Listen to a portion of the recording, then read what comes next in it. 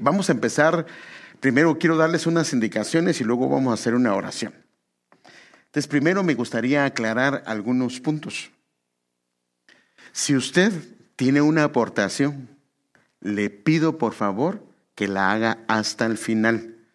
Porque yo creo que la idea es no interrumpir la clase, sino que hasta el final podamos hacer una aportación, y voy a dar tiempo para si usted tiene una aportación, pero que vaya con respecto al tema.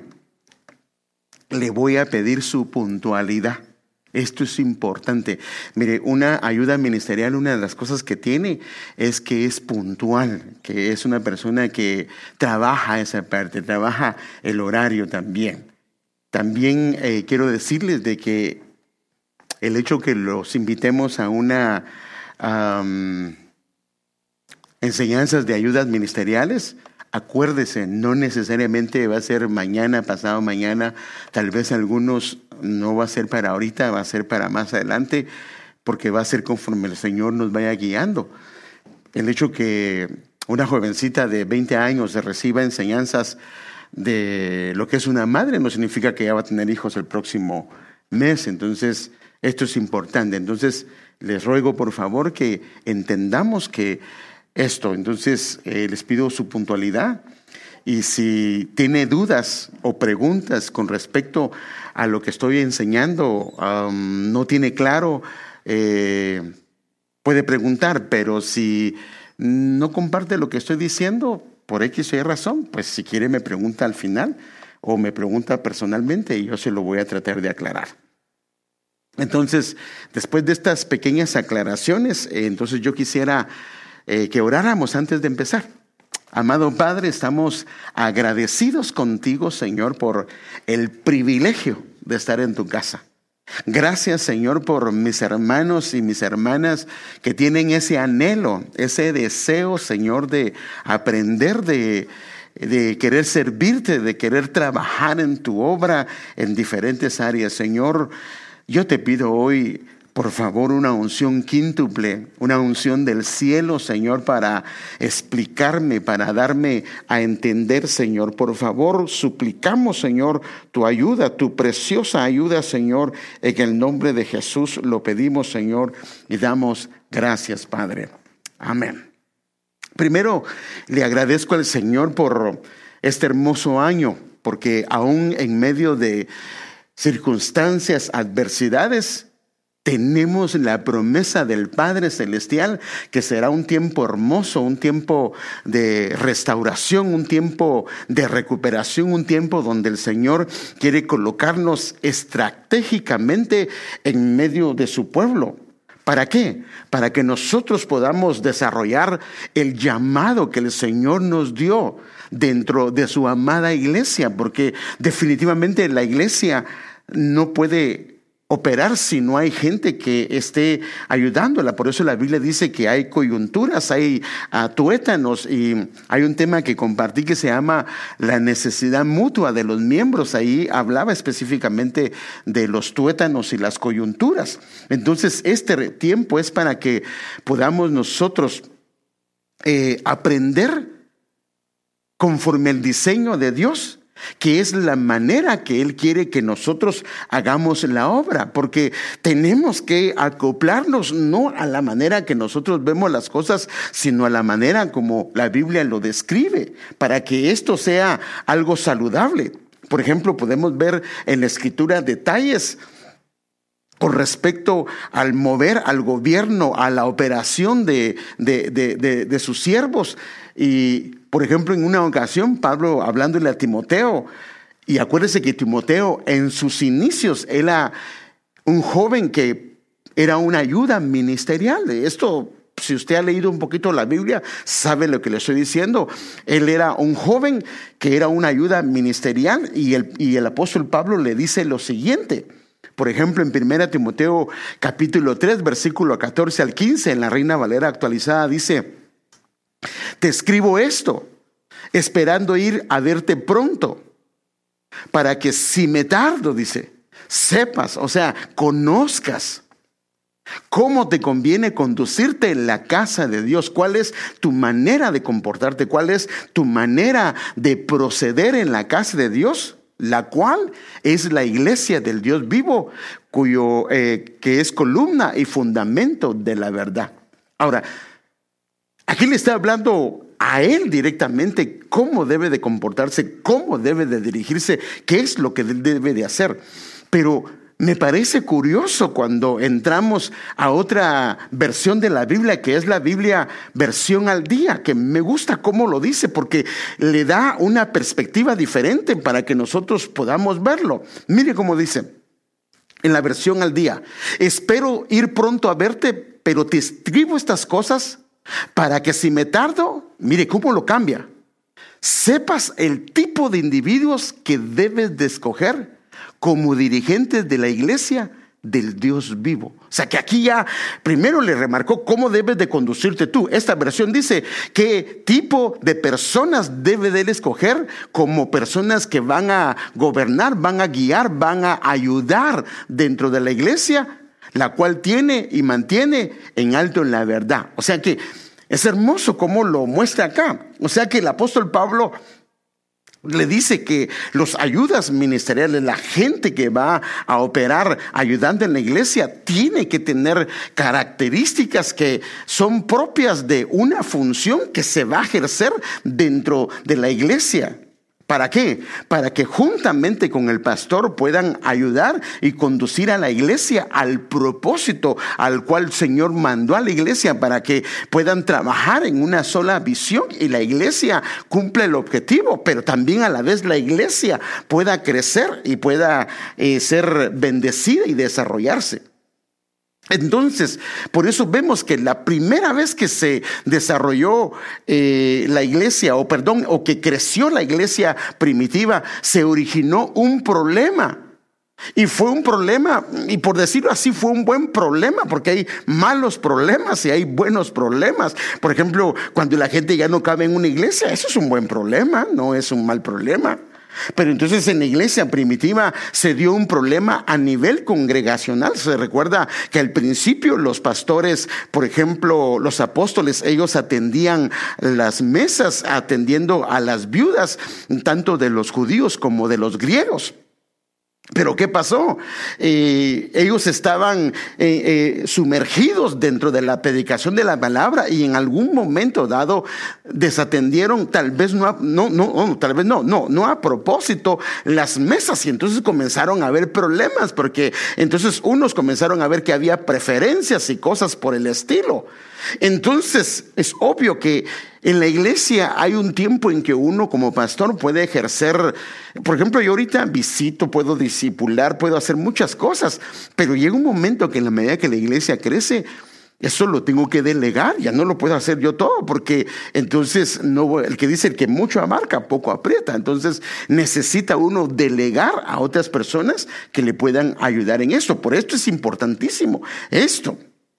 Por ejemplo, en la iglesia, si alguien quiere trabajar en esto y si siente el llamado, pues una de las cosas que debe de hacer es estar dentro de las enseñanzas, porque ahorita le voy a explicar por qué. Entonces ellos decidieron arreglar este problema en los apóstoles, y aquí lo puede ver en Hechos capítulo 6, versículo del 2 al 4, en la versión textual, cuarta edición, dice: así que los 12, cuando vieron ese problema, habiendo convocado a la congregación de los discípulos, dijeron: no es bueno que nosotros dejemos la palabra de Dios para servir a las mesas. No que no era algo importante, sino que el trabajo de ellos era más importante, porque ellos tenían que alimentar al pueblo.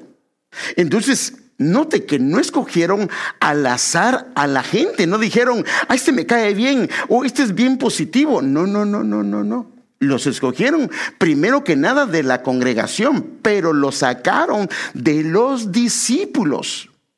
O sea que una persona que va a ejercer una función en la iglesia tiene que ser sacada de la gente que está siendo enseñada, de los que están siendo formados, porque si hay una disposición a sentarse a aprender, significa que la persona en el camino, por ejemplo, una persona que trabaja en alguna área dentro de la iglesia, en algunos momentos dados, yo le tengo que decir: mira, ¿sabes qué? Esto no lo hagamos así, hagámoslo de esta manera. Pero a mí así me enseñaron. Pues entonces, no papaíto, pero yo sé que tal vez enseñan así, pero aquí tenemos que hacerlo de esta manera. Y entonces la persona tiene que ajustarse.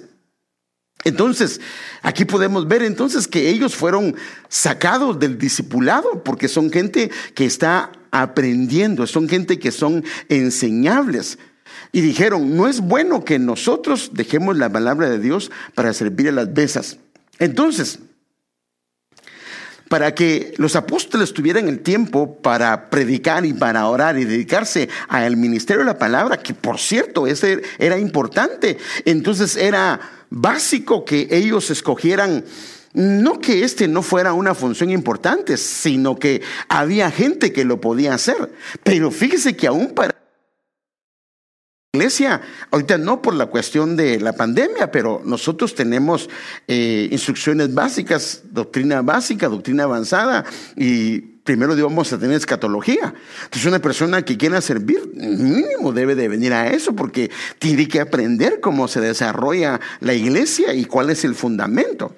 Entonces, aún para que, imagínense, aún para atender las mesas, por decir así, para ir a servir comida, para ir a entregar comida física, mire los requisitos que ellos pidieron. Dicen los apóstoles, hermanos, dentro de la congregación, buscad más bien entre vosotros a 7 varones. Mire cómo, primero, el que va a servir, el que va a ayudar, tiene que ser de buen testimonio. No hay vuelta de hoja. Tiene que ser lleno del Espíritu Santo. Es una persona que se está renovando, porque ese es el asunto, que cuando una persona deja de renovarse, esa es la razón del por qué nosotros le decimos, hermanos, si no se congrega, no puede servir, porque si solo sirve, entonces lo que va a pasar es que su odre puede llegar a envejecerse, y entonces cuando ejerza la función, cuando está haciendo la función, puede, la presión del ministerio o de lo que está pasando, lo puede estirar y lo puede terminar reventando. Entonces, tiene que ser nosotros en el Antiguo Testamento. Aquí lo podemos ver. Cuando se recuerda, Moisés atendía al pueblo. La Biblia dice que desde la mañana hasta la tarde él lo atendía. Y entonces se acerca su suegro Jetro y él le da un consejo. Y le dice, si lo sigues haciendo así, primero que nada, a la gente que tienes esperando, mira, desde la mañana te están esperando, se pasan todo el día y a veces ni siquiera los puedes atender porque no te da tiempo, te vas a quemar. Entonces le dice, escoge a 70 varones a los cuales, fíjese pues, a los cuales ven y les muestra algunas características que ellos deberían de tener. Y por ejemplo, veamos las características. Éxodo 18:21, además escogerás de entre todo el pueblo hombres capaces. Primero tiene que haber una capacidad. Acuérdense que, por ejemplo, el Señor entregó talentos. A uno le entregó 5, a otro le entregó 2 y a uno le entregó 1. O sea que debe de haber una capacidad. Mire qué tremendo. Temerosos de Dios. O sea que cuando comenzamos a hacer una lista de lo que es una ayuda ministerial, de verdad está larga. Hombres veraces, o sea que le pregunta el pastor, ¿y cómo estás? ¿Y por qué no venís? Me agarró el tráfico. Y no, se levantó tarde. ¿Ya le está mintiendo al pastor? No, debe ser, pastor, la verdad, me dormí. Eso, o sea, dice, debe ser veraces, porque si le mienten a uno, pues ¿cómo no le van a mentir a las ovejas? Y no, le van a mentir hasta al Señor. Entonces deben de ser veraces, que aborrezcan las ganancias deshonestas, en otras palabras, que no sean tranzas. No pueden andar estafando a alguien de la iglesia, eso sería incorrecto, ¿verdad? Y los pondrá sobre el pueblo como jefes de 1000, y entonces ya se les asigna una posición. Luego vamos a ver esto, que en este caso aplica diferente, pero acuérdense que ellos tenían, la misma iglesia tenía tanto el gobierno civil como el gobierno religioso, en el caso de la iglesia que estaba en el desierto. Ahora nosotros la parte civil no nos corresponde, para eso hay gobernadores, y en la iglesia se aplica solamente la parte religiosa. Entonces, cuando vemos este versículo, que es lo que debe de hacer, a quienes debe escoger, nos muestra las características, pero mire qué es lo que debe de hacer Moisés con ellos. Y enséñale los estatutos y las leyes. Ahora, para nosotros, ¿dónde están los estatutos y las leyes? ¿Dónde, hermanos? En la palabra. Entonces, ¿qué debe de hacer alguien que va a administrar justicia, a que va a dirigir, a que va a ayudar en un servicio ministerial? Tiene que conocer la palabra. Tiene que ser conocedor, tiene que ser una persona que se adiestre en la palabra. Hay un versículo en Hebreos que dice que aquella persona que come alimento duro tiene la capacidad, la percepción espiritual para discernir entre lo que es bueno y malo. Porque entonces, por ejemplo, está dirigiendo una área, hay una situación. Si él no come la palabra, ¿cómo va a saber que está mal lo que está haciendo o que está bueno lo que está haciendo? Pero con la palabra operando en él va a determinar, no, esto no es correcto, no creo que le vaya a agradar al Señor. Entonces, enséñale los estatutos y las leyes. Y dice, y hazle saber. O sea, Moisés a los que escogió el camino en que deben de andar, cómo se deben de conducir. Se recuerda las mismas palabras de Pablo a Timoteo, cómo debe de conducirse Timoteo en la iglesia del Señor. Y la obra que han de realizar, o sea, que les determine, que les delegue, que les muestre que es el trabajo que deben de hacer. Porque si el pastor tiene que venir a hacer el trabajo de ellos, entonces, ¿para qué están? Entonces, le debe de enseñar cómo hacerlo y ellos lo deben de realizar y deben de llevarlo a cabo. Entonces, solo le mostré un poquito en el Nuevo Testamento y en el Antiguo Testamento cómo el Señor mandaba que escogieran las características y qué era lo que deberían de hacer sus siervos para enseñarle a la gente que iba a estar trabajando en esto. Entonces, en base a esto, me gustaría tratar, fíjese que tengo por lo menos 12 temas y este tema que es una ayuda ministerial. Yo lo quiero hacer una temática porque ahorita va a ver por qué.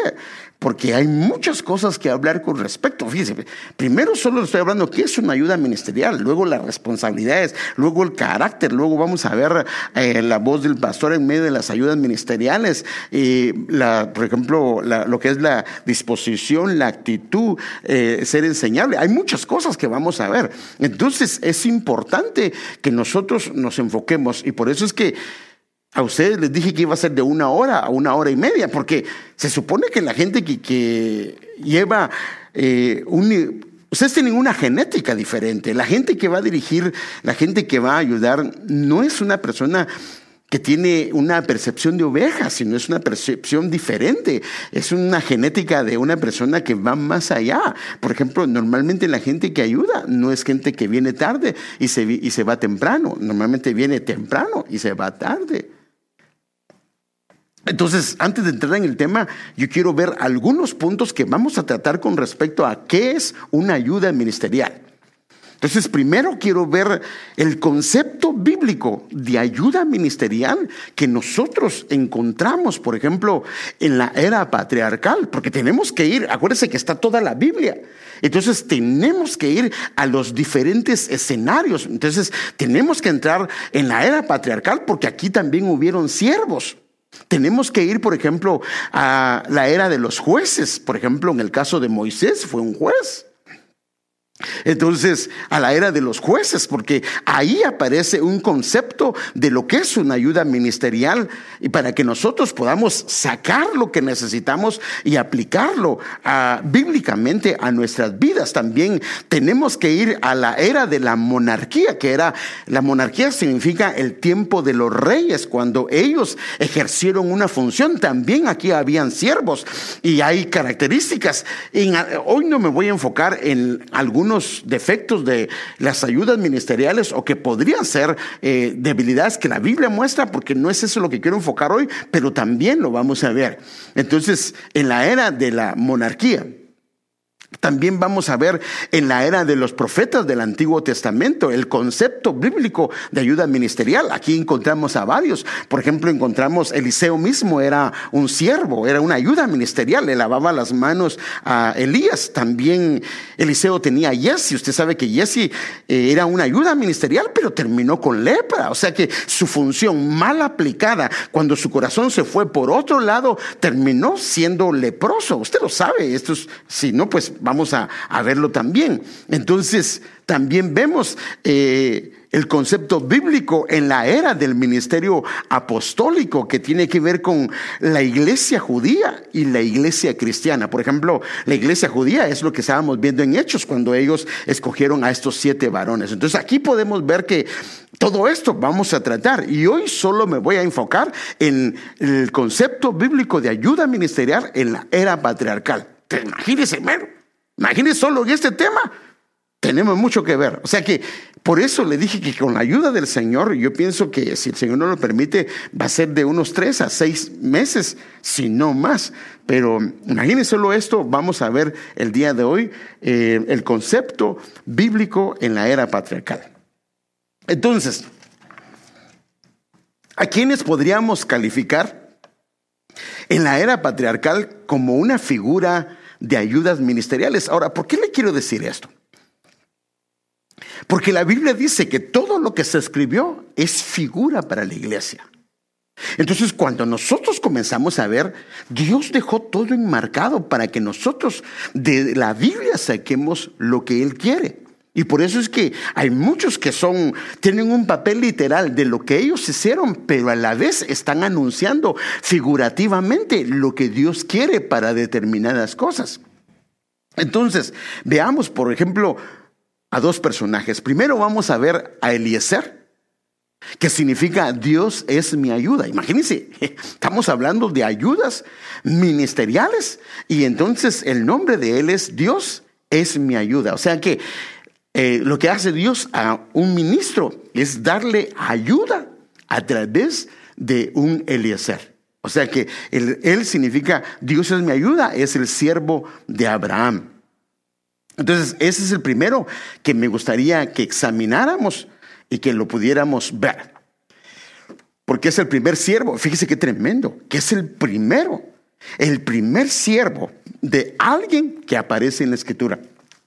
Cuando usted comienza a examinar en la Biblia, ve a él como el primer siervo, que de alguna manera se le da nombre, pero también aparece qué es lo que él hacía con respecto a Abraham. No que la palabra siervo no haya aparecido antes, sí aparece, pero en sí como función, como la manera de operar de un siervo, está bien enmarcada en la vida de Eliezer. Entonces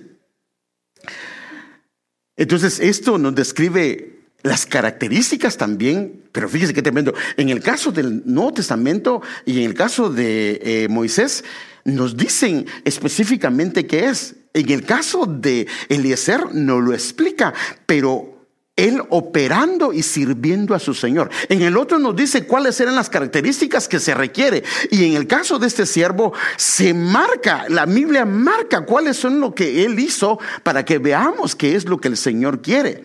Entonces vemos también a otro que puede ser una figura de una ayuda ministerial, que es José. Y ahora va a ver por qué. Y él significa Dios añada o él añade. Fíjense qué tremendo. El primero significa ayuda. O sea, es que es una ayuda de Dios para poder hacer la obra del Señor. El segundo significa Dios añada, lo que hace una ayuda ministerial a la medida de José es que añade, fíjese qué tremendo, a las responsabilidades del pastor para poder ayudar a su obra. O sea que se habilitan otras manos para poder ayudar. Fíjese que esto lo ha explicado los apóstoles. Hay 2 tipos de ministerios. Por ejemplo, hay un ministerio a la medida de Moisés, que sacan a la gente de Egipto y la llevan al desierto. Pero hay otro tipo de ministerio que lo que hacen, fíjense qué tremendo, sacan a la gente del desierto y la llevan a Canaán. O sea que están operando, pero sus funciones dentro de la iglesia son diferentes. Entonces aquí vamos a ver también que estos son 2 siervos, pueden ser 2 figuras de 2 ayudas ministeriales con funciones parecidas pero distintas, inclusive trasfondos y orígenes diferentes. Entonces, primero, empecemos con el primero. Por ejemplo, aquí puede ver Génesis 14:14 y mire qué tremendo. ¿Sabe que el número 14 qué significa?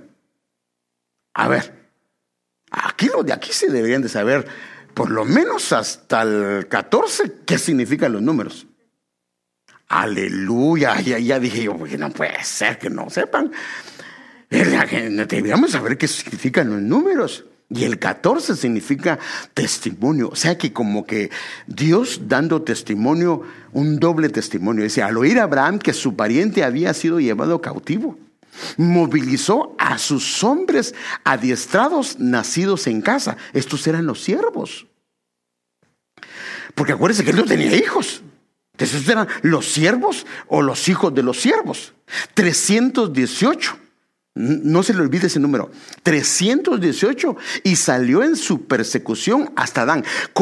Fíjese qué tremendo, Abraham con los siervos que nacieron, o sea que fueron formados en casa. Por eso miren la importancia de formar siervos. Los que fueron formados en casa, con esos venció a 5 reyes. 318 vencieron a 5 reyes. Y él rescató a su siervo Lot, porque aquí se lo habían llevado cautivo a Lot. Ahora, miren lo poderoso cuando los siervos comienzan a formarse, las ayudas ministeriales comienzan a formarse y crecen dentro de la casa, que puedan desarrollarse dentro de la casa. Se vuelve un ejército tremendo, pero no un ejército que se vuelve un candidato para darle golpe de estado al pastor, porque entonces serían 118 guerrilleros, y eso sí sería, no, serían 400 de los valientes de David. Entonces, miremos este detalle y aquí estaba Yael Eliezer. Este otro menciona su nombre. No, en este todavía no menciona su nombre. Era cuando él manda a traer a Rebeca. Dice, Génesis 24, del 1 al 2, dice, era Abraham anciano, entrado en días, y Jehová había bendecido a Abraham en todo. Y dijo a Abraham a su siervo, era Eliezer, el más antiguo de su casa, el cual gobernaba todo lo que tenía. Mire qué tremendo. Tenía permanencia. Eso lo vamos a ver ahorita. Tenía permanencia, el más antiguo tenía permanencia y estadía. Obvio que una ayuda ministerial no puede ser una persona que ande rondando por todos lados. Tiene que tener permanencia, porque se recuerda lo de Abraham, nacidos en casa, o sea que se desarrollaron, crecieron, se formaron. Entonces, el más antiguo de su casa era maduro. Y a él le hicieron que gobernara, o sea, le dejaron que gobernara lo que tenía Abraham. Y entonces Abraham, imagínense, llegó a tal grado que Abraham inclusive lo pudo comprometer y delegarle una función tan importante como ir a escoger esposa para su hijo, que también es una figura. Entonces, veamos ahora algunas cosas curiosas del nombre de Eliezer, porque yo necesito tratar algunas cosas para que usted vea algunas cosas que la Biblia deja, y usted sabe que cuando se habla de la Biblia, ni una tilde, ni una jota está de más, tiene una razón. Entonces, hay 3 idiomas que son muy significativos. El hebreo, pues también es el arameo, pero el hebreo y el arameo casi es lo mismo, pero no es lo mismo, pero se parecen.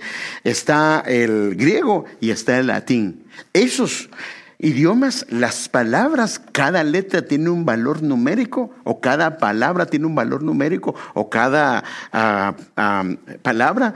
Y es increíble que el Señor nos habla no solo a través del nombre, lo que significa, sino también nos habla a través de los valores de su nombre. Entonces déjenme enseñarle. Primero que nada, el nombre Eliezer en hebreo se dice como está en la palabra ahí escrita, Eliezer. Entonces, su nombre, su valor numérico es 318. ¿Por qué 318? Porque una letra vale 200, otra vale 700, otra vale 70, otra vale 10, otra vale 30 y otra vale 1. Entonces, estas dan un valor en total de 318. ¿Se recuerda cuántos siervos utilizó Abraham para que eran nacidos en casa? Ay, mira qué tremendo, qué curiosidad, ¿va?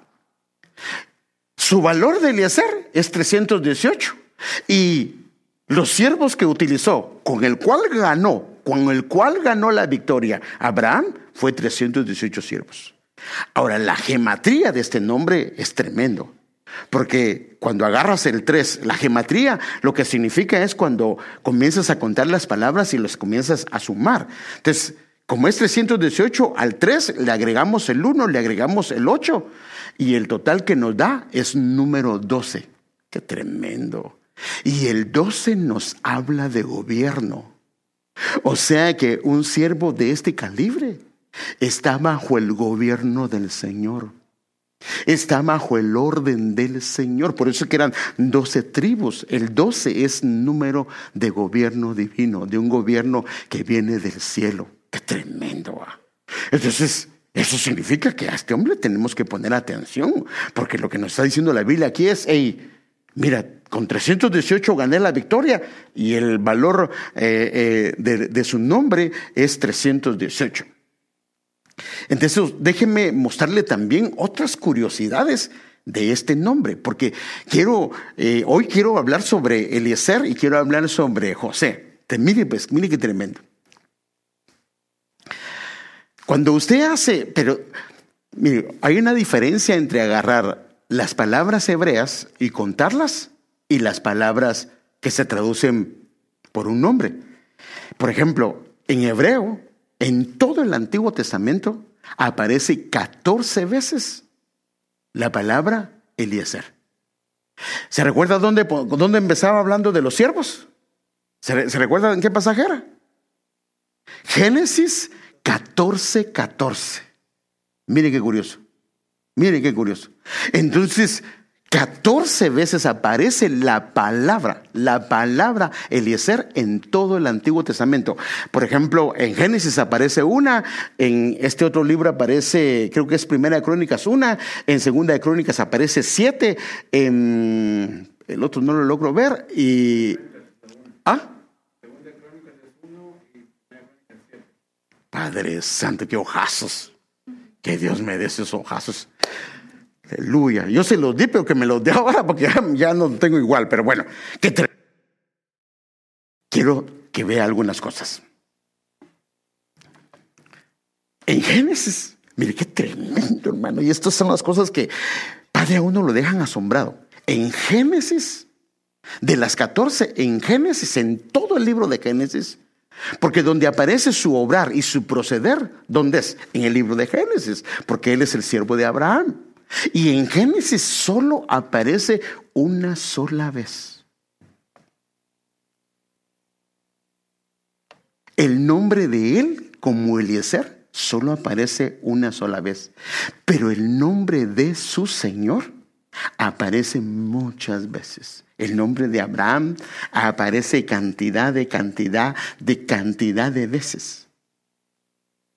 Pero mire qué tremendo. Para el siervo no hay problema que su nombre solo aparezca una vez. Porque ese es el problema. Porque solo el pastor lo honraron y a mí no me honraron. El nombre de él solo aparece una vez. O sea que la intención de una ayuda ministerial no es lucirse él. Por eso es que vemos que Dios le deja 14 como dando testimonio del carácter de quién es él, pero su nombre en sí no aparece. El que aparece es el de su Señor.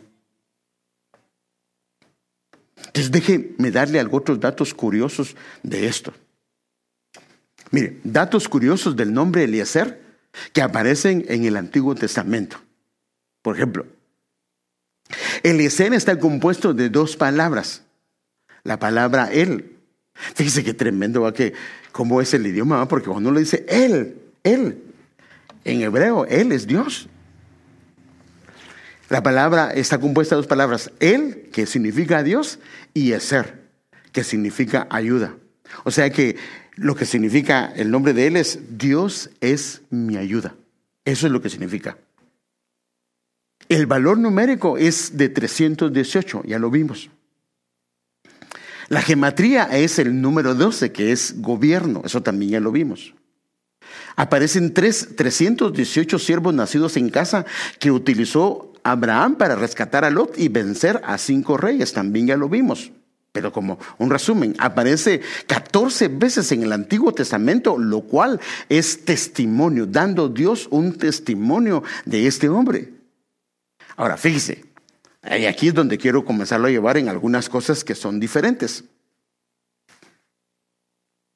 La primera vez que apareces en Génesis, dice que tremendo. La primera vez aparece en el libro de Génesis su nombre una vez. Y la otra vez que aparece en el Nuevo Testamento solo es una. O sea, fíjense, pues, en Génesis aparece una sola vez. Y en Lucas, cuando comienza a dar la genealogía del Señor Jesús, aparece una vez. O sea que en total aparecen 15 veces.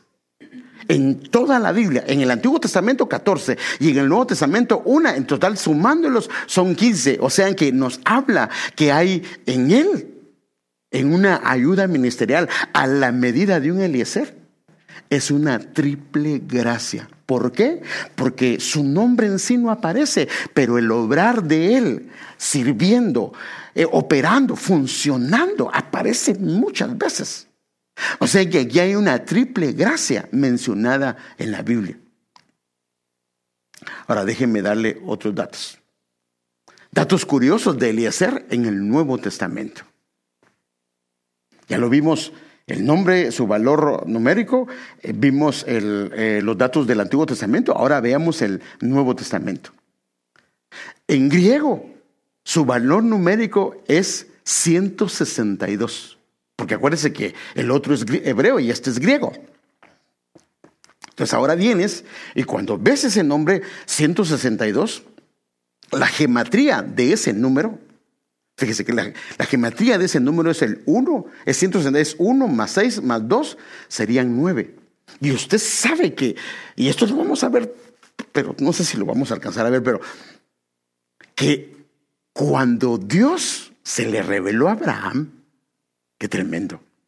Él tenía 99 años. Y fue cuando Dios le dijo que lo circuncidara y él circuncidó a sus siervos.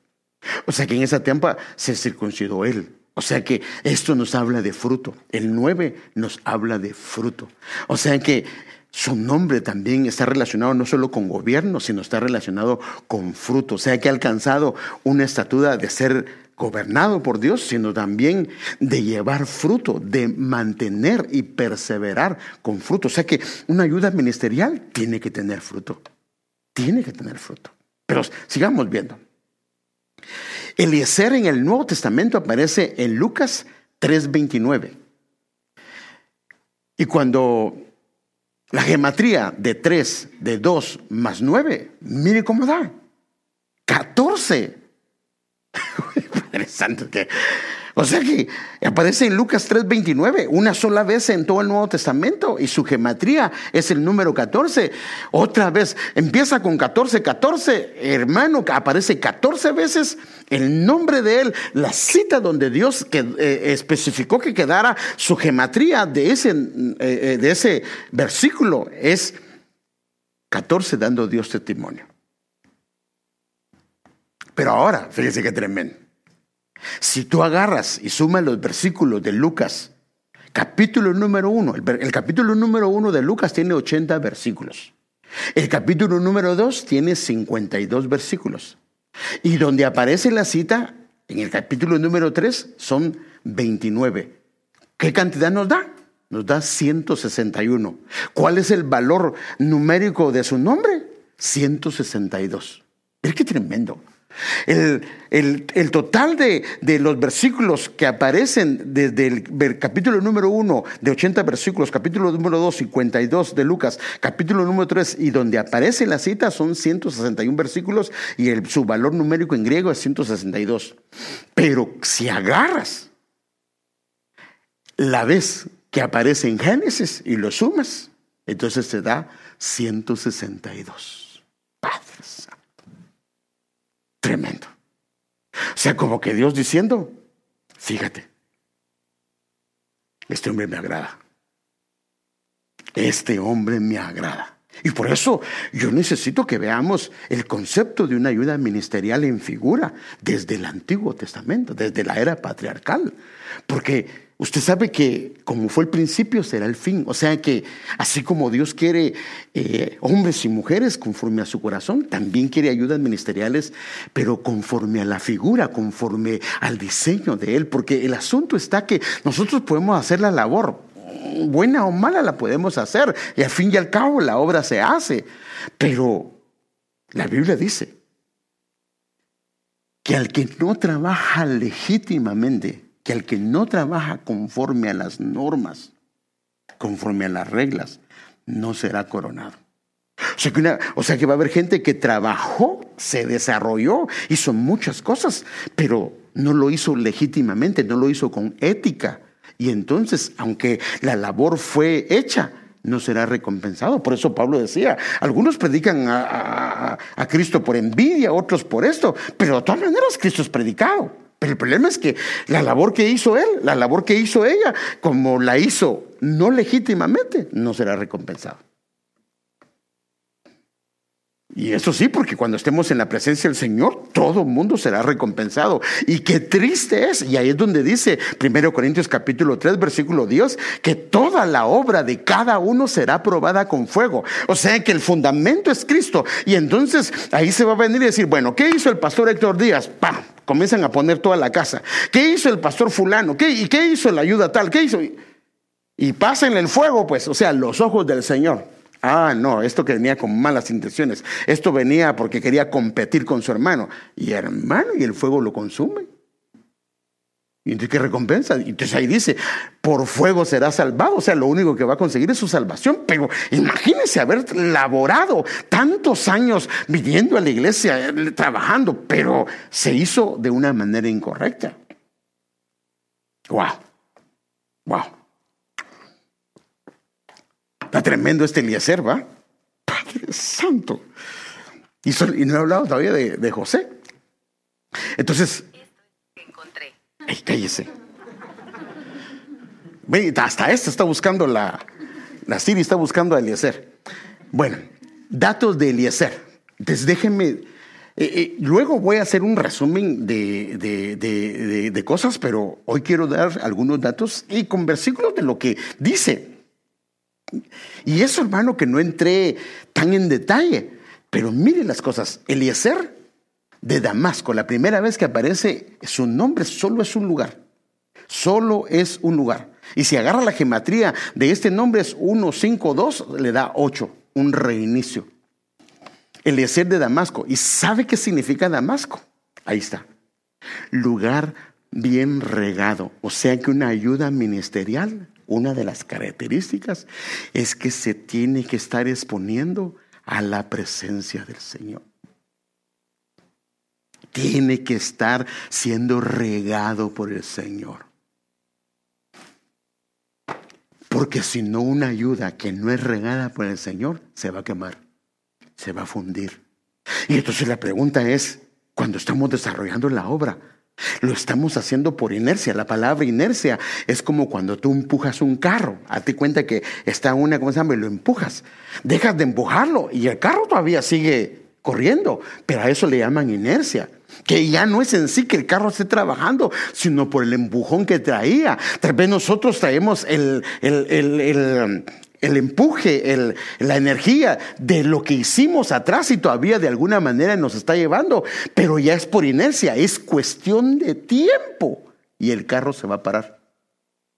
Entonces, una ayuda ministerial tiene que estar siendo bien regado. Ahora, ¿con qué? Con su presencia, con su palabra. Esto es importante. Esto es muy, muy, muy importante. Y es el único lugar donde aparece eso, porque es el único lugar, como le dije, en Génesis solo aparece un lugar donde aparece el nombre de él. Los demás aparece el obrar de Eliezer, pero no aparece su nombre para que la honra sea para su Señor. No para él, no buscaba lucirse. Fue circuncidado, o sea que un Eliezer debe de ser circuncidado. Y quien lo circuncidó, ¿sabe quién fue? Abraham. O sea que debe de haber una circuncisión de su corazón, debe de estar. Ahora, acuérdese, ser circuncidado No es tan fácil, pero él se expuso a que lo circuncidaran, porque Abraham le dijo, Dios dice que te debo de circuncidar. Pero Dios dice, papaito, usted mire, tal vez eso no le va a gustar, tal vez lo va a sentir doloroso, pero ¿sabe qué? Tiene que ser circuncidado. Ahí está, Génesis 17:23. Qué tremendo. Después de esto, entonces en Génesis 24 vemos que Abraham, una figura del Padre, envía a él y lo deja, mire el trabajo que le da. Lo envía para que vaya a escoger a su esposa, a traer a la esposa de Isaac. Isaac es figura de Cristo. Mire qué tremendo. Y por eso es que Eliezer inclusive es comparado con el Espíritu Santo.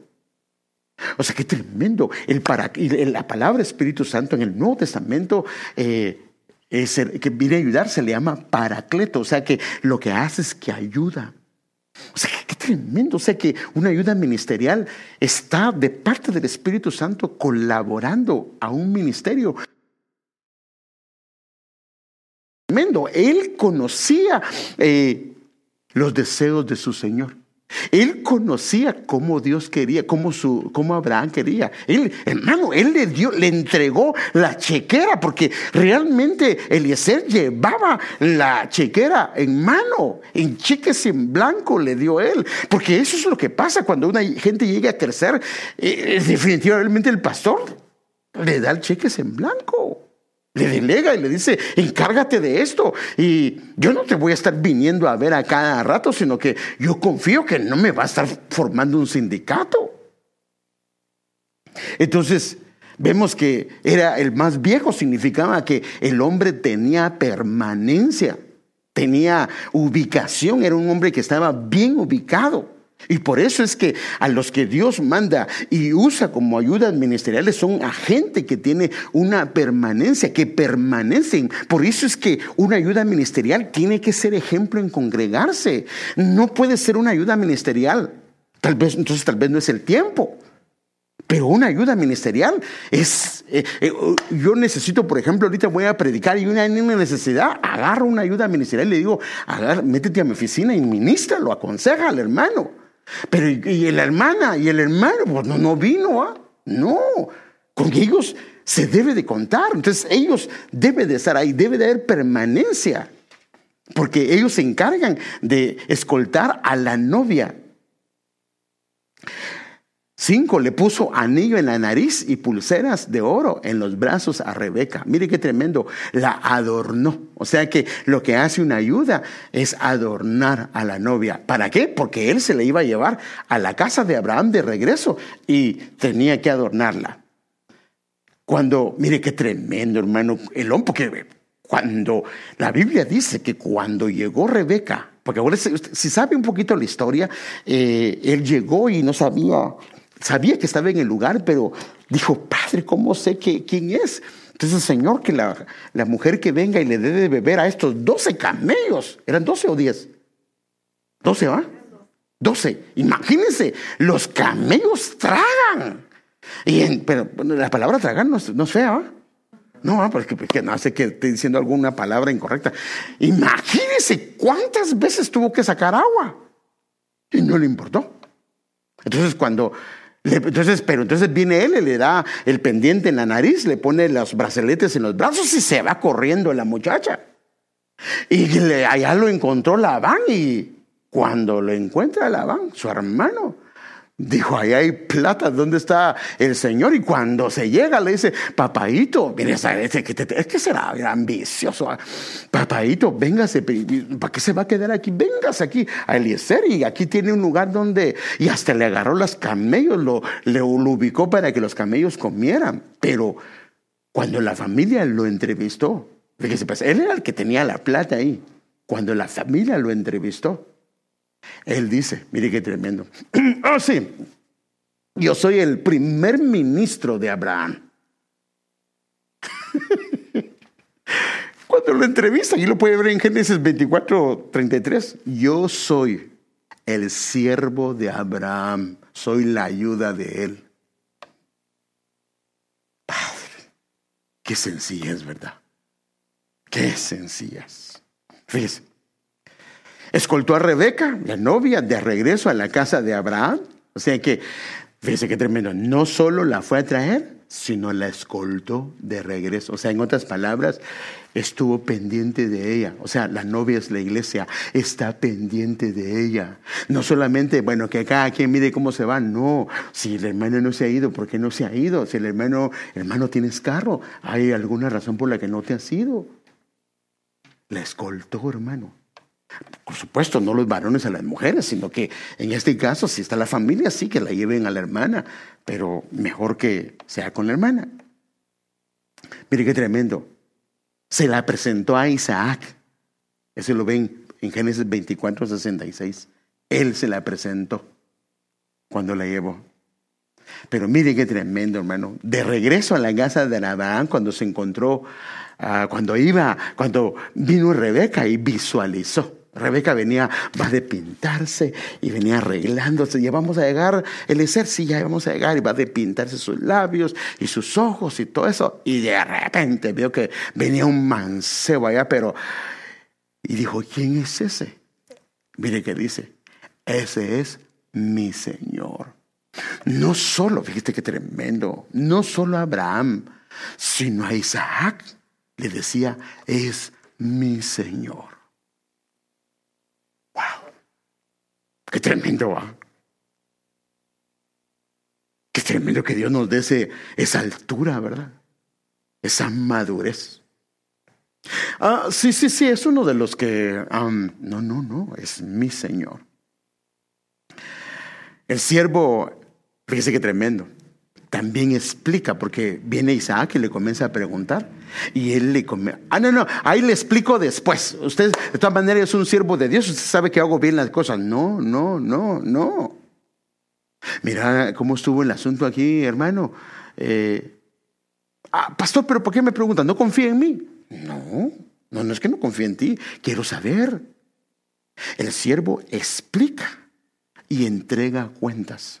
No solamente da detalles de lo que pasó, cómo fue Eliezer, qué fue lo que sucedió, y en el regreso qué fue lo que pasó, y entrega cuentas de lo que se le había dado. Bueno, ¿confía en mí o no? ¿Usted cree que yo me estoy robando esto?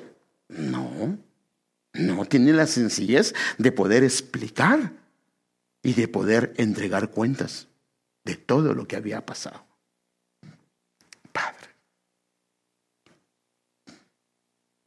El siervo va con Abraham, dice que tremendo, a pelear. O sea que no. Nosotros somos siervos y nosotros nunca fuimos entrenados. Es que, mire, así como pasó una vez con fíjese, bueno, por un lado pienso que fue de Dios, pero en el caso de mi papá, en la iglesia donde estaban ellos, les llegó un endemoniado, hermanos. Padre, no podían. Y que sí, como más o menos un bloque en línea recta, había un pastor con una iglesia más grande. Y él se oía que se meneaba en el ministerio profético. Y entonces vino mi papá y los hermanos que estaban ahí. ¿Saben qué, hermanos? Llevémoslo con el pastor fulano, que él nos va a ayudar, porque él se ve que pues está bien tremendo. Y entonces lo llevaron con él y el hermano lo recibió y les dijo, hermanos, ¿en cómo? Ya que no, de verdad, parecía zombie. No era, ¿cómo se llaman los? Parecía zombie. De verdad, así dice mi papá. Y dice que y ellos lo llevaban bien amarrado y creo que van puro avioncito porque este tipo estaba pegando patadas. Y entonces el pastor le dice, ¿y qué pasó, hermanos? Es que, hermano, dice que este endemoniado, no sabemos qué hacer, ya oramos y todo eso, y no, nada. ¿Será que usted nos puede echar una mano? Pues venga, se le dijo. Abrió un cuarto. Entraron ellos y el pastor dejó que pasaran ellos. Y cuando terminaron ellos de entrar, él cerró la puerta y se salió. Es que quedaron solitos con el endemoniado. O sea, que no los acompañó para la pelea. Y ya solitos vieron al endemoniado y dijeron aquí y volvieron a clamar al Señor y lo liberaron. sea, no fue como este siervo, para que no se quedó para ayudarles, para echarles una mano. No, él los dejó solitos. Dijo, aquí esto tiene que aprender, tal vez. Y que aprender, y sí tuvieron que aprender, porque al día el otro endemoniado y ellos solitos, y le cerró la puerta, hermanos. Pero vienen estos siervos, y estos se fueron. Ahora, solo imagínense que era una batalla desigual. Porque 318 contra 5 reyes y sus ejércitos. Por decirlo así, cuando Abraham les dio la orden, probablemente ellos pensaron que era su último día de vida. Pero aquí está el asunto. Cuando va a la guerra el pastor, ¿quiénes van a la guerra también? Las ayudas ministeriales. Ay, que el Señor lo ayude. Voy a orar en mi casa, no se preocupe. Voy a orar para que el Señor lo respalde. No, si yo necesito que me ayuden. Y más si nos encontramos un endemoniado, no me va a dejar solito. Porque también eso pasó en una iglesia, que en esa me contó mi papá, y en esta sí yo estuve. Nos llegó un tipo que comenzó a doblar la cabeza para varios lados. Y estaba en el púlpito. Y pues como acuérdense que en ese entonces la iglesia que nosotros asistíamos, dejaban entrar borrachitos y de todo. Y cuando ese tipo estaba ahí, entonces el pastor dijo, y por cierto está en la presencia del Señor, el pastor Elías. Y dijo, hermanos, y la iglesia estaba llena porque era un domingo. Hermanos, si alguno no se siente bien, mejor váyase y quédense solo los que nos puedan ayudar a orar. Hermanos, y todo el mundo se comenzó a ir. Poquitos nos quedamos. Bueno, yo ahí me quedé por misericordia. Pero dije, padre, todo el mundo se fue. Porque yo dije, entre todos por lo menos agarramos a ese tipo y no se nos suelta. Pero se fueron, hermano. Padre, dije yo, que no nos resulten ayudas ministeriales que lo dejen a uno solito. Pero también el Señor en su misericordia nos dio su victoria y logramos liberar a ese tipo. En el nombre del Señor. Fíjese, qué tremendo, hermano. En Génesis, cuando usted lee Génesis 24, donde está tal vez más marcado, todo Génesis 24 habla de la obra de Eliezer. No aparece su nombre, como el Espíritu Santo. No aparece el nombre, no aparece. Pero su nombre, el nombre del siervo, aparece 14 veces. Otra vez, dando Dios testimonio. Mire qué tremendo, qué tremendo. Padre. Y usted sabe que el 24 habla también de la adoración en el cielo, los 24 ancianos. Qué tremendo, hermanos. Yo creo que aquí podemos aprender muchas cosas de Eliezer. Ahorita lo llevé de una manera no rápida, pero por lo menos sí quise, padre, tengo que terminar. Entonces, ya vimos a Eliezer, padre, una figura de lo que puede ser una ayuda ministerial. Pero ahora veamos a José, que su nombre significa Dios añada. Es alguien que ayuda. Y era siervo de Potifar. Bueno, realmente este era siervo de varios. Ahorita va a ver. Génesis capítulo 39, versículo 3 al 4 dice: su amo se dio cuenta de que el Señor estaba con José y que por eso José le iba bien en todo. Esto hizo que José se ganara la simpatía de su amo, que lo nombró su ayudante personal. Sí, pero yo soy esclavo. No, era una ayuda. Y como Potifar es una figura tal vez de un ministro. Y luego vamos a ver también ministros que incorrectos, ¿verdad? Pero lo nombró su ayudante personal, o sea que le delegó un ministerio dentro de su casa. Y lo hizo mayordomo de su casa, un administrador. Porque prácticamente una ayuda ministerial se vuelve un administrador de un área de la iglesia, donde comienza a trabajar con gente. Y por eso es que es importantísimo que la persona que sea una ayuda ministerial tenga algunas características, porque si no, lo que comienza a llevar a los demás es una voz diferente. Y mire, O sea, ayudante personal o asistente personal, su mayordomo de su casa. Mire qué tremendo. O sea, le entregó la casa.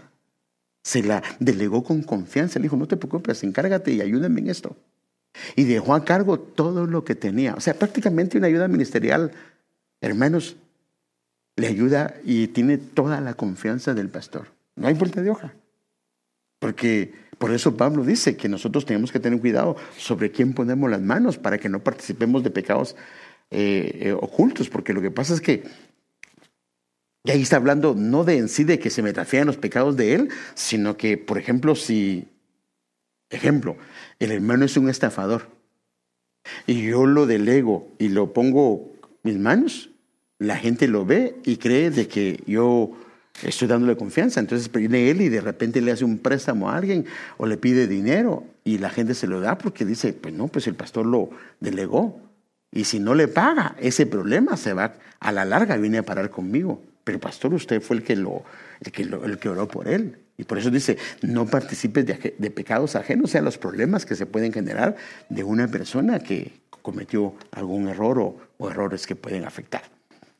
Entonces, miremos el nombre de él. José es Dios añada. El valor numérico de él está la palabra el 80, el 60, el 6, el 10 y es 156. Y mire qué tremendo. ¿Se recuerda cuál era la gematría del nombre de Eliezer? A ver cómo está usted.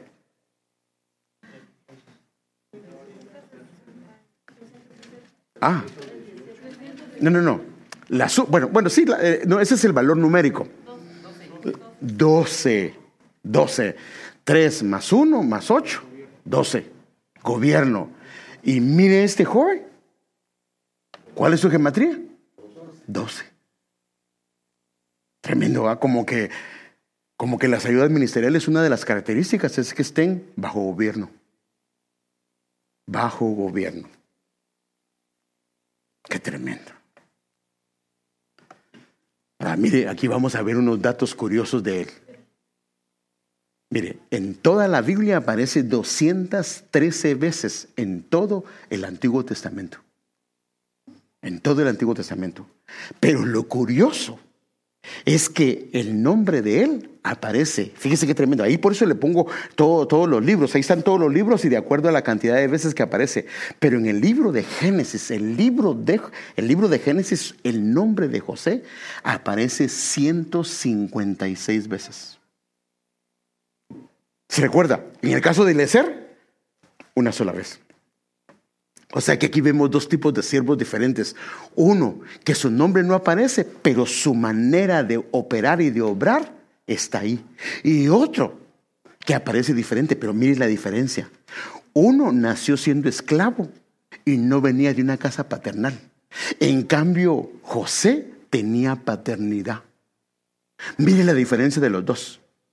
Entonces, como él tenía paternidad, tenía una casa, entonces a él se le delegó y no tenía problemas en sublevarse.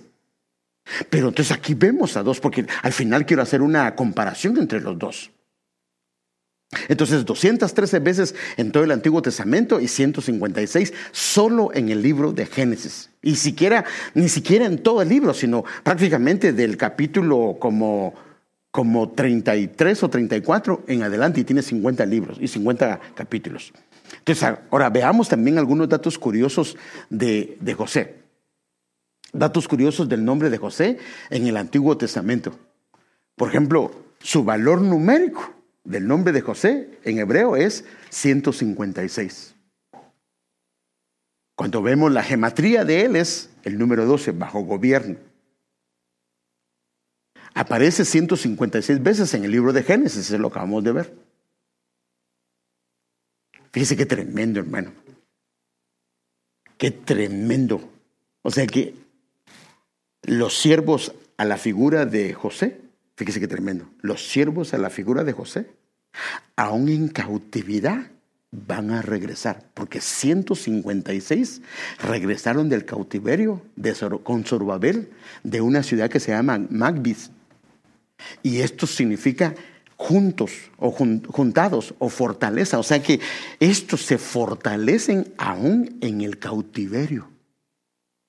Por eso es que a José, aunque lo llevaron de una bajada, otra bajada más, a pesar de eso, se hizo fuerte y lo levantó de una manera tremenda.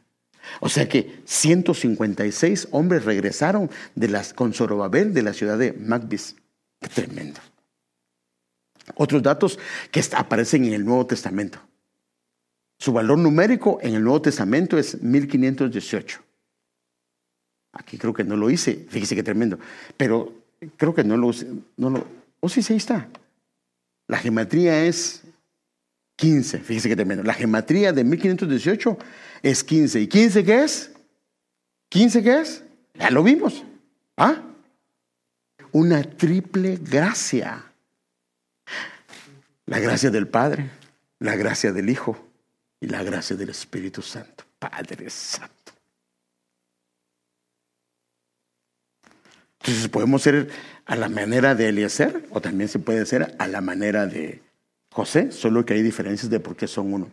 José aparece por primera vez en Mateo 1:16 y la gematría de eso es 8, que el 8 habla de un reinicio. Pero yo quiero ver algunos detalles de esos.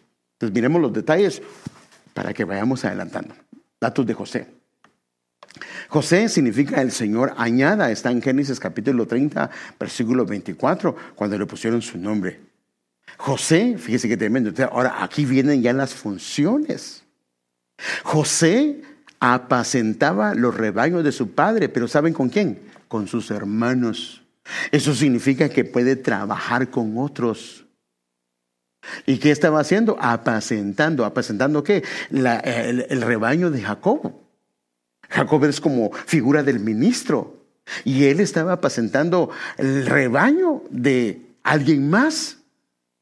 Esto lo puede ver en Génesis capítulo 37, versículo 2. Mire, aquí viene la diferencia. Eliezer era amado, pero seguía siendo un siervo. Este era amado, pero este era hijo. Se había convertido en hijo. O sea que aquí vemos dos ayudas ministeriales diferentes. Uno que siempre se mantuvo siendo un siervo, una ayuda ministerial, pero no se volvió hijo. Y aquí vemos uno que se convirtió en hijo y era amado por su padre. O sea que había una paternidad fluyendo de él hacia él. Era obediente a su padre a pesar de las peticiones del mismo. Porque fíjese, en una ocasión le dice, ve a ver cómo están tus hermanos. Y los hermanos estaban en Hebrón y se fueron, se lo voy a mostrar para que tengan una idea. Miren, ellos estaban ubicados aquí en Hebrón y se fueron a pastorear hasta aquí, hasta Dotán. ¿Sabe cuánto es? Unas 40 millas. No, hombre, ¿cómo voy a ir yo tan largo? Papá, por favor, ¿cómo me vas a mandar hasta allá? No, le dijo, mi hijo, ve a ver cómo están tus hermanos. Ahí, por eso es que estos se animaron a matarlo, o por eso se animaron a venderlo, porque estaba lejos, no había alguien que los conociera. O sea que, ay, se me pasó. O sea que era obediente, aunque su padre le pidiera cosas difíciles. No, si me va a mandar, usted tiene que considerarme, mándeme. No. Papadito, usted necesito que me haga un favor. Mire, yo necesito que vaya a ver a una hermana que necesita que oremos. Con gusto, pastor. Pero papadito es en Los Ángeles.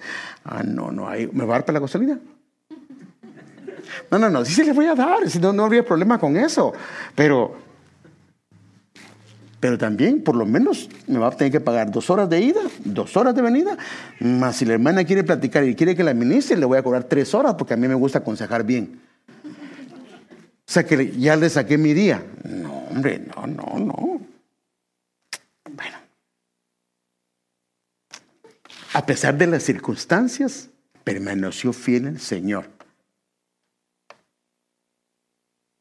Fíjese que cuando comenzó a servir, aunque dice, él había sido hijo, nunca había sido siervo de nadie. Ahora comienza a servir. En Génesis 39:2 dice, el Señor estaba con José, por eso tenía éxito en todo mientras servía en la casa de su amo, en la casa de su señor egipcio. Dice que tremendo. En otras palabras, aunque el hombre inclusive era pagano, aunque el hombre no se lo merecía, pero lo hacía en obediencia al Señor. A pesar de que, por decir así, ¿por qué te voy a servir yo si yo no soy esclavo? Pero permaneció fiel. Y como permaneció fiel, entonces, a pesar de no haber sido siervo, sirvió, fue fiel a su Señor. Y entonces la Biblia dice que él comenzó a hacerlo crecer.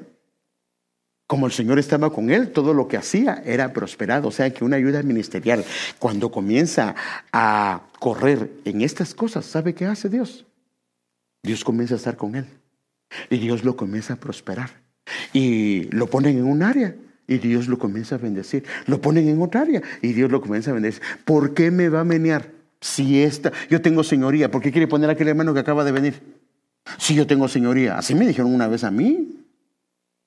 No, si en la iglesia a veces tenemos que menear gente. A veces tenemos que decirle, hermano, ¿sabe qué? Yo veo que, porque fíjese que, déjeme darle algo. Yo me he dado cuenta de algo.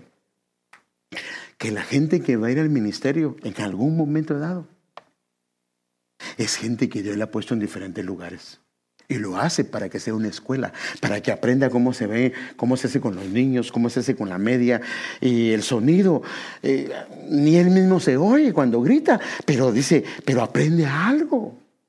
O sea que, máxime ahora, que ahora vamos a ir con Mario y mira que le muestran, padre, ahora esto ya no son botones, ahora es una tableta así, usted con el dedo le hace así. Padre santo, pero ¿y cómo voy a aprender? Si a mí nunca me enseñaron, si yo lo único que movía era el switch de mi casa cuando mi mamá me decía que prendiera la luz. Sí, pero papadito ahora tiene que aprender porque un día tal vez se pueda al ministerio. Entonces alguna gente tiene que estar dispuesta a que si hay que menearlo, hay que menearlo. Y como donde lo ponían, estaba Dios con él. Porque cuando de Dios viene, lo ponen. ¿Y qué pasa? La Biblia dice que lo prosperaron. Porque ¿dónde prosperó él? ¿Solo con Potifar o prosperó en la cárcel? No importa la condición. Como Dios estaba con él, no importaba el ambiente. Dios lo prosperó con Potifar, lo prosperó en la cárcel. Y no digamos con el faraón. Amén. Entonces, fue fiel en su trabajo y lo pusieron como asistente personal. Otra vez se lo ponen como asistente. Fíjese pues. O sea que él fue ayuda ministerial de varios. Fue ayuda ministerial de su papá. Fue ayuda ministerial porque a este lo mandaban. Como era más pequeño, lo mandaban. Fue ayuda de sus hermanos. Fue ayuda ministerial de Potifar. Fue ayuda ministerial del capitán del jefe de la cárcel. Y fue ayuda ministerial del faraón. Pero ¿por qué usted me pone varios jefes? A mí no me gusta que me pongan varios jefes. Bueno, mira Eliezer solo tuvo uno. Y él mandaba a otros. Tuvo varios. Pero lo estaban trabajando. Porque a él, fíjese, a él a los 17 años se lo llevaron cautivo. Y a los 30 lo pusieron arriba. En esos 5, que eres de gracia, 5, por decir así, ministros. Lo que hicieron es que le desarraigaron la rebelión, porque a los 17 lo llevaron preso, porque el 13 habla de rebelión. O sea que a él lo que le quitaron estos ministros, tal vez a algunos no les agradó, era la rebelión. O sea que a los hijos, muchas veces, el Señor va a permitir que haya gente que trabaje algunas áreas para quitar la rebelión por lo que Dios tiene más adelante. Padre Santo. José se responsabilizó de la casa de su señor, usted sabe. Él lo dejó, agarró toda la responsabilidad. Mire, ¿a qué grado había llegado? Que le pudo dejar él y decirle, ¿sabes qué? Mira, voy a salir, pero te encargo. ¿Y sabe qué ha pasado algunas veces? Algunos pastores han dejado alguna ayuda y le han dividido la iglesia. Padre, esto estaba tremendo. Pero a él lo dejaban. Toda la casa se la dejaron que él fuera el responsable. Se guardó, fíjese qué tremendo, y respetó los límites que le puso. Le dijo, mira, todo lo puedes gobernar. A la única que no puedes tocar es a mi mujer. Y hermano, lo hizo, hermano. Y por hacerlo, todavía lo vuelven a meter más bajo. Pero él era fiel a Dios. Y eso es lo que hace una ayuda ministerial. Se guardó los límites, respetó los límites que le pusieron. ¿Sabes qué, hermano? Mira, me vas a ayudar con la consejería, pero te encargo. No puedes aconsejar a una hermana sola, porque esa es la iglesia del Señor y la tentación. No, pero yo no tengo problema con eso. Si yo no vengo del mundo. No guarde esos límites. Mira, puede pasar esto, puede pasar aquello. Los apóstoles nos hablan a nosotros. No aconsejen a ninguna hermana, no se aconseje a nadie del sexo opuesto, sea hermana a hermano. Porque imagínense que viene la esposa de alguien, viene un hermano. Hermana, fíjese que yo tengo preguntas y yo veo que usted es muy estudioso de la palabra. Veo que los remas le fluyen. ¿Será que nos podemos ir a tomar un cafecito para que me explique algunos remas? No, ese es un... Ahí ni vaya, porque ahí le va a ir feo. Ay, sí, hermano, yo quiero exponer la palabra del Señor. No, hombre, se va a meter en problemas serios. O al revés, que venga una hermana. Hermanito, yo veo que en usted fluyen los remas del Señor. Y yo quiero aprender. ¿Será que usted me puede enseñar cómo veo los números de Strong? Va a terminar viendo otras cosas que no debe de ver. Los números, pero de otro lado. Pero bueno. A pesar de la decisión injusta de su amo. Mire qué tremendo, hermano. O sea que un ministro le hizo daño porque yo creo, es lo que yo pienso, porque él era un esclavo. Si su amo se hubiera dado cuenta que él hizo lo que la mujer de su mujer le dijo, lo hubiera matado. ¿Pero por qué no lo mató? Porque yo creo que él tenía sospechas de que el hombre era inocente. Pero era mejor que se viera mal parado José, metiéndolo a la cárcel como culpable, que su esposa, porque hubiera sido muy feo. Y a pesar de esta injusticia que le hizo, él no le guardó rencor. O sea que tal vez Dios te va a poner, hermano, por eso quiero ver Saúl, porque también David era un siervo, una ayuda ministerial en su momento. Y Saúl era un ministro cardíaco que varias veces lo quiso matar. Usted sabe que le tiró las lanzas. Pero fíjese qué tremendo, a pesar de las palabras que le dijo Saúl, él siempre lo miró como padre. Y cuando llegó un momento que le fue a quitar el borde de su manto, el otro le dijo, aquí te lo entregó el Señor hoy. Sí que mira, papaito, ahorita desquítate. Y el reino te viene y ya no te van a perseguir. Y él no, su corazón, no. Y cuando le habla a Saúl, le dice, Padre mío, hermano, sabiendo lo que el hombre le había hecho. O sea que a veces van a haber injusticias. Pero si guardas rencor, aquí nos está mostrando el Señor a la medida de José. Un siervo a la medida de José. Aún en las peores circunstancias permaneció fiel al Señor, porque se recuerda lo que pasó con ellos. Aún en las peores circunstancias y entorno fue responsable, estando en la cárcel. Fíjese que tremendo. Aquí en la cárcel, ¿qué voy a hacer? No, ahí dice que se volvió responsable. Dice que en Génesis 39:23, el jefe de la cárcel no supervisaba nada que estuviera bajo la responsabilidad de José, porque el Señor estaba con él y todo lo que él emprendía, el Señor lo hacía prosperar. Bueno, ya se me fue el tiempo, hermanos. Bueno, no el tiempo, porque le dije de 1 hora a 1 hora y media. Y como aquí son, para que algún día el Señor los use de ayudas ministeriales, no deberían de tener problema con eso. ¿Eh? A pesar de, fíjese qué tremendo, se olvidaron de José, permaneció fiel. ¿Por qué no me invitó? ¿Por qué no me invitó? ¿Y por qué no me tomó en cuenta? No, ahí lo olvidaron. Lo olvidaron aquellos que les interpretó el sueño. Y él no se amargó. Estuvo bajo varios supervisores, eso lo dije, padre, hermanos, Jacob, hermanos, Potifar, jefe de la cárcel, Faraón, y entendió que al final esto era un plan de Dios, era una escuela del Señor. Tuvo el carácter, fíjese qué tremendo, de decir, mire, pues todo el mundo, cuando Faraón les dijo su sueño, no querían decirle. Y vino José, tuvo el carácter de decirle a Faraón, este es el sueño. O sea que una ayuda ministerial tiene que tener el carácter para decir, pastor, yo veo esto, ¿No será que aquí hay algo incorrecto? Con respeto, todo se puede decir. Pero ¿cómo es posible que alguien vea que están pasando cosas en la iglesia, que están pasando cosas con los hermanos, que me están haciendo el tapete así y no me digan nada? ¿No le parece que eso es incorrecto? Porque yo creo, no, pastor, mire, yo estoy viendo esto y se lo digo para que esté enterado de qué está pasando. No un chisme, sino que tenemos que velar por la obra de Dios. Pero yo creo que nosotros, una ayuda ministerial debe ser alguien que tenga el carácter para poderse acercar y decir lo que está pasando. Fíjese qué tremendo. Qué tremendo cuando estuvo delante de Faraón. Mira qué tremendo, hermano. Y le preguntó y le dijo el Faraón: ¡wow! ¡Qué tremendo! Él es un hombre sabio. Él no se dio la gloria, se la dio a él. Le dice, José respondió a Faraón diciendo: no está en mí.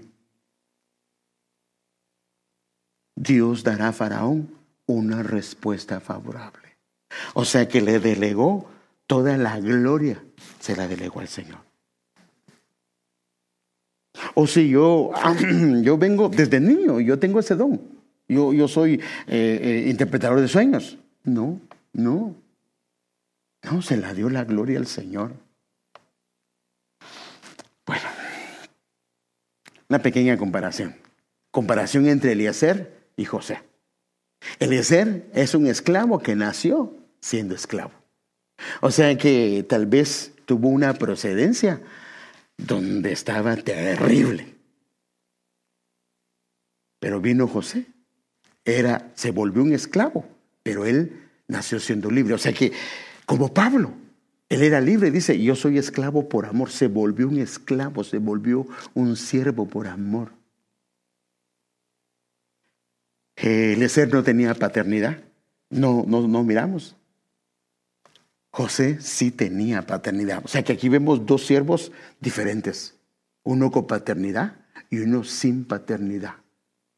Y vemos cómo fue distinto. Entonces la manera de obrar de cada uno fue agradable delante de Dios. Pero aquí vemos que en el caso de uno, ellos no crecieron. El origen de Eliezer era damasceno, era de Damasco. Pero el origen de José era que él pertenecía a una casa. Él tenía paternidad. En el caso de Eliezer solo había sido regado y estuvo bien. Pero no solo fue regado, José, sino también tenía un origen, que tenía una casa, tenía un padre, tenía una paternidad.